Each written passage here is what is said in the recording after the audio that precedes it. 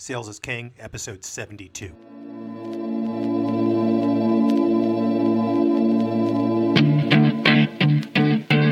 Look, if you had one shot, or one opportunity to seize everything you ever wanted in one moment, did you capture it? Or just let it slip? Yo. Hi, everybody. Welcome back to Sales is King. My name is Dan Sixsmith, and I am your host. And this is a podcast about the changing digital landscape, the new requirements for selling effectively in 2018 and 2019 and beyond, the changing buyer, the difficulties that we face today in sales. And we discuss what is required to succeed and thrive as salespeople today. And I believe that salespeople and sales leaders are at a crossroads. We can either adapt, evolve, change, learn, or we can cling to our old ways and watch our numbers continue to decline. Sales quota attainment has dropped over the last 6 years. It was in the high 60s in terms of percentages of salespeople that met quota, and now has dropped into around the mid-50s through a 6-year drop. So what we talk about in this podcast is what we need to do to make sure that we turn these numbers around and succeed going forward. And by all means, if you haven't reached out as yet, please drop me a note at dan.sixsmith@gmail.com, and let's talk a little bit about what you guys are facing out there and how we might be able to help. Hey guys, welcome back to Sales is King. It's Dan Sixsmith, glad to be with you. And today we're going to talk about a very important skill for salespeople as they evolve into modern digital sellers. And that skill is creating a reason to buy. Creating a reason to buy. We know from the research that 74% of the wins today in B2B go to those organizations that engage early, that help to set the buying agenda. And only 26% go to those that engage in the RFPs and slug it out in the feature function price wars that occur late stage. So we're encouraged to engage earlier with prospects to be able to set the buying agenda. However, in order to do that effectively, we need to be able to really know what to do when we get involved early stage. And unfortunately, according to the research, we're still struggling. Only 17% of salespeople are actually getting a second meeting. So today, I want to go over what do we do in those initial early stage meetings? How do we create an environment that turns this prospect into a sale, that gets them to want to engage again with us and go into our sales process? It can't just be about us. It can't just be about our solution. It can't just be about a demo. We may not be at the demo stage. We're in the consultative part of the process, right? So how do we engage effectively? We've talked quite a bit about getting good at discovery, right? Being able to ask intelligent, thoughtful questions that will get the prospect thinking about his or her business, and then being able to make the transition to then connecting those issues, those requirements, those priorities back to our solution and how we can help them. Oftentimes we get into these meetings and the prospects are not even entirely certain of what their particular needs are. So it's really going to be incumbent upon us to get in there and start to dig in and ask some good questions. But it's more than just asking questions, right? It's got to go back to the preparation. We've got to go in there extremely prepared in terms of the research we've done on the organization, on the individual, the backgrounds of both, right? What are the companies sharing on social? What is the individual sharing on social? What is the company in the news? Is the individual in the news? What's going on? What are the kind of big corporate issues that are happening? So we need to have those in hand when we go in to show and demonstrate that we do have some knowledge of the organization. And then we have to prepare some interesting questions that are going to help uncover potential needs. But we have to be able to create this environment where the meeting turns from our solution being kind of a nice to have into a must have. That's the key. That's where a lot of us struggle. How do we create an environment where the prospect turns into a buyer? So there are certainly plenty of strategic questions you can ask that are going to be based on your research for sure. But today I want to take a little bit of a different angle because we've done entire programs on the right questions to ask in terms of discovery. But today I want to take a psychological angle. Let's take a look at the buyer in terms of what would be his motivation, right? We talk about connecting emotionally with these buyers. And that doesn't mean, we're connecting with them as friends, but it does mean that we're getting deep into understanding their motivations. And if the buyers feel that we are empathetic, that we understand them, that we know where they're coming from or what they're trying to achieve, I think we're going a long way to advancing our cause and being able to do a better job of creating an environment, creating a reason to buy. So we need to find out what's going on in this prospect's mind, right? So how do we do that? I think one of the interesting things to do today would be to think through, because we're all consumers at heart, right? Even though in B2B, there are these buying committees and, bigger purchase item decisions. At the end of the day, like Tiffany Bova in her book Growth IQ says, everything's really moving from B to B, B to C. It's really B to E, business to experience, right? So at the end of the day, our buyer's a consumer at heart. And let's think about some of the reasons. Let's talk through some of the reasons why buyers buy. And as we go through that, I would take note of it to be kind of thinking about some of the reasons why your buyer may be thinking about or why they even met with you in the first place, right? So let's go through some of the reasons. Number one, a buyer may buy something in order to make money, right? So we talked about this in the last episode, Show Me the Money. Is the buyer motivated by a financial gain, right? Is he tied to revenue? How is he compensated? If you could find that out, that's going to be really important, right? So is he all about making money, growing the top line, or she? Number two, saving money, right? Are we talking about a financial buyer, a CFO perhaps, that's looking to save money, right? So you can take that angle, trying to understand what is motivating him around trying to reduce costs, right? What's the current state? Next, are they trying to save time, right? Is it a time saving issue?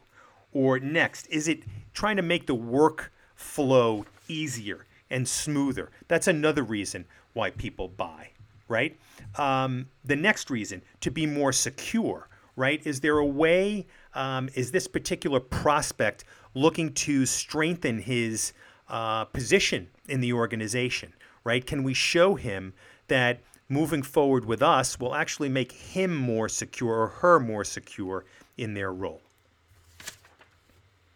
Some of these are more consumer focused and I'm going to leave them out, but I'm just working through them. Next, to be distinct, right? Does your prospect, is he or she concerned with differentiation, right? If so, then let's show them how our solution can help them be a market leader, be a pioneer, be a differentiator, right?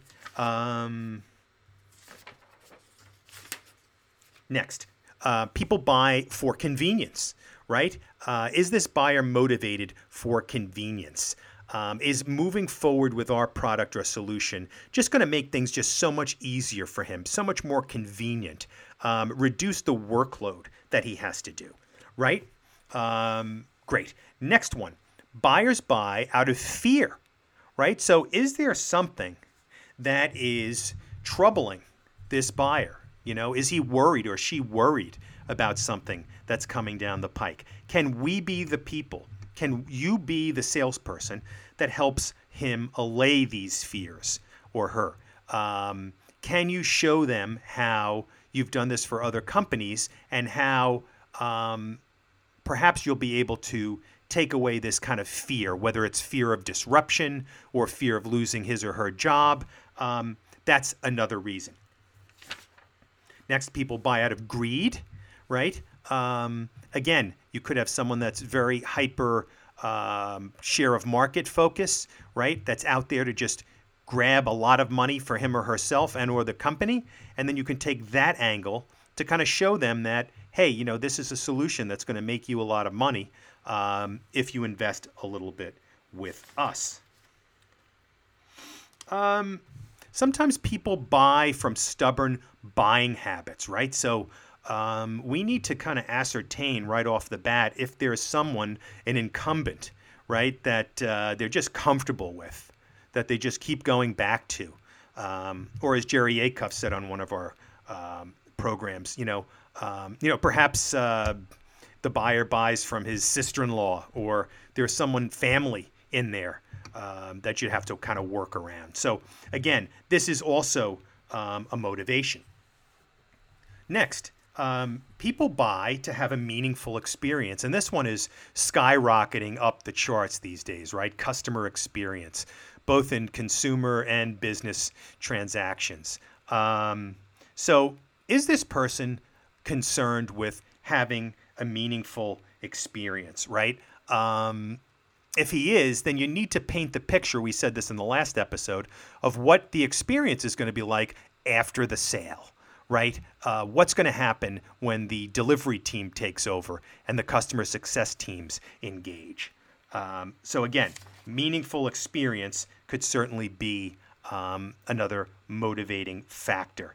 The next reason why people buy, to improve their skills, right? Will your solution help evolve this particular buyer and give them greater skills? Will it add to their personal resume in some way? Will it deliver them additional skills that they might not have had before, or help them tap into some skills that are underutilized?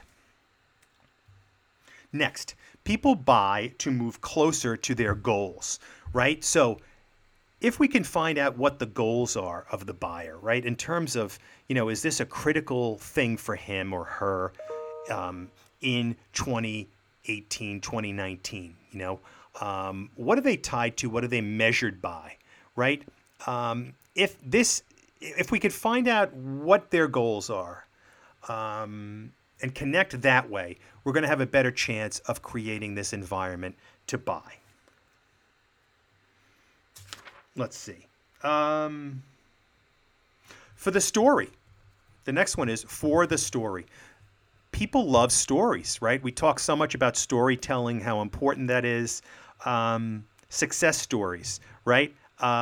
Maybe this customer, this prospect, wants to be the first in his industry to launch this particular initiative, right? He'll be the pioneer, the leader, the guy or gal that can go into the publications and talk about how they blazed a trail, right? So it could be for the story, which is another motivation, another reason why people buy. Next reason, because it's new.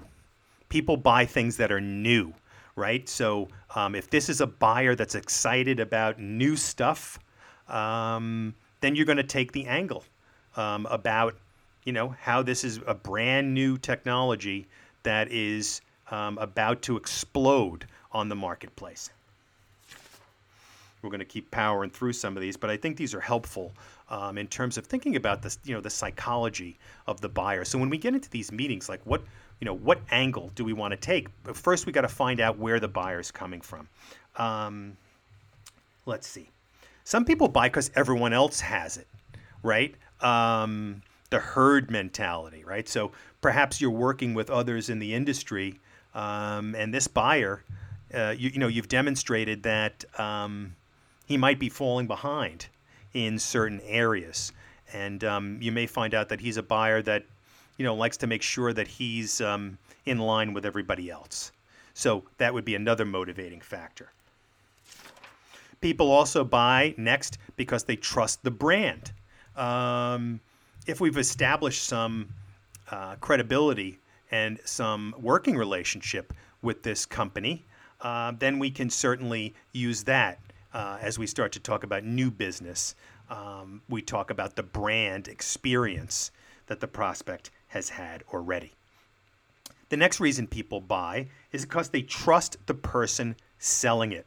How huge is this? They trust the person selling it. So how do we, and you remember from one of the earlier episodes, the number one reason why salespeople are rejected by buyers is lack of trust. So how do we go in and how do we earn the trust of the buyer? And we've done whole episodes on this. We'll touch on it quickly, but again, it comes into being a subject matter expert. It comes down to doing the preparation, doing the research, knowing about what's going on, asking those questions, coming up with ideas, thinking on your feet, and delivering a tremendous experience in that first meeting. That's how you start to develop trust, and that's critical. And that is one of the key reasons why buyers buy from salespeople today. So if you don't think salespeople are important, guess again. They are very important. And that's one of the whole reasons why we're out here with this podcast. Let's see. People buy because the business, the vendor, has a good reputation, right? So if this guy or gal is concerned with your reputation, and you've got some great success stories and case studies to show, well, that's what you're going to kind of focus on as you move forward, and that's what you're going to keep coming back to, right? You're going to set him up with current clients to have some debriefing calls. You're going to send him those case studies. You're going to send him those videos, right? So that's another reason why people buy. Let's see. Another reason why people buy is because they were recommended to speak to you, right? So, so important to get referrals, and getting those referrals. And if someone wants to buy, and they feel like a referral is important, like they want to hear from somebody else, that's a key reason for you to go out and make sure you get a referral or a recommendation, if that's one of the main criteria for this particular buyer. Let's see what else. People buy to accommodate a special event, right? So is there something going on? Is there a sales kickoff meeting? Is there a new product innovation meeting? Something where the buyer can leverage your services to make sure that meeting is a success, right? We call it an impending event in our B2B sales vernacular, right? But what is this potential event that may spur the buyer to want to buy from us? Let's see. Another reason why buyers buy, because they know that there will be ongoing customer support after the purchase. This is huge, right? Because people, and we talked about this in one of the earlier episodes, people are putting their necks on the line, right? They're stepping out and buying your product, your solution. They're going to want to know that there's going to be hand-holding, right?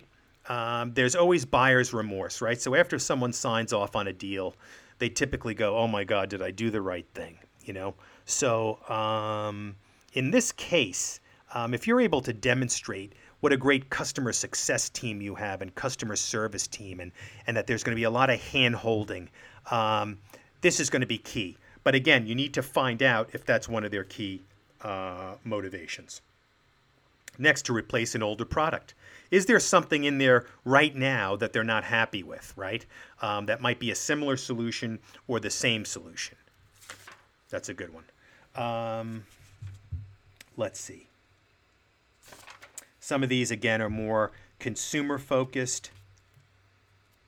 Next, business advancement, right? So is this particular prospect concerned with, getting a leg up on the competition, which just about everybody is, right? But, if that's his main driver, how do we show that this is going to give them a competitive difference in the marketplace? Next, and we're starting to work through toward the end of the list, but I think this is important because I would really make a list of these and keep them handy so that you know some of the different motivations. The next one is to reduce risk, right? And this one I say over and over again, how do you turn the tables on risk? People are hesitant to spend money, but if you show them that there's inherent risk in what they're doing today, and that spending money with you is actually going to be less of a risky proposition, then you're going to be much better off. Next, we talked about case studies. Let's see if there's anything else here. One of the reasons, of course, is it the cheapest choice, which if we're true value sellers, we're going to be able to deflect that because it's not all about price, but there are so many price buyers out there, right? So it is a good motivation, and it could be that someone is all about the price. And that makes our job a little more difficult, but we have to move into our value selling, right? We have to move into our gap selling, where we talk about the current state, we talk about what the future state looks like, and what that gap is in between. And the amount of money in there is really what your solution is going to help the prospect make up. So value selling is key, but people are motivated by price sometimes, and we have to ascertain that when we get into these meetings. So that's it for today. I wanted to talk about, because I hear this a lot in these early stage conversations. It's a great meeting. We talked about a lot of things, and, we get this feedback that, this is great what you guys do. We'll keep it under advisement.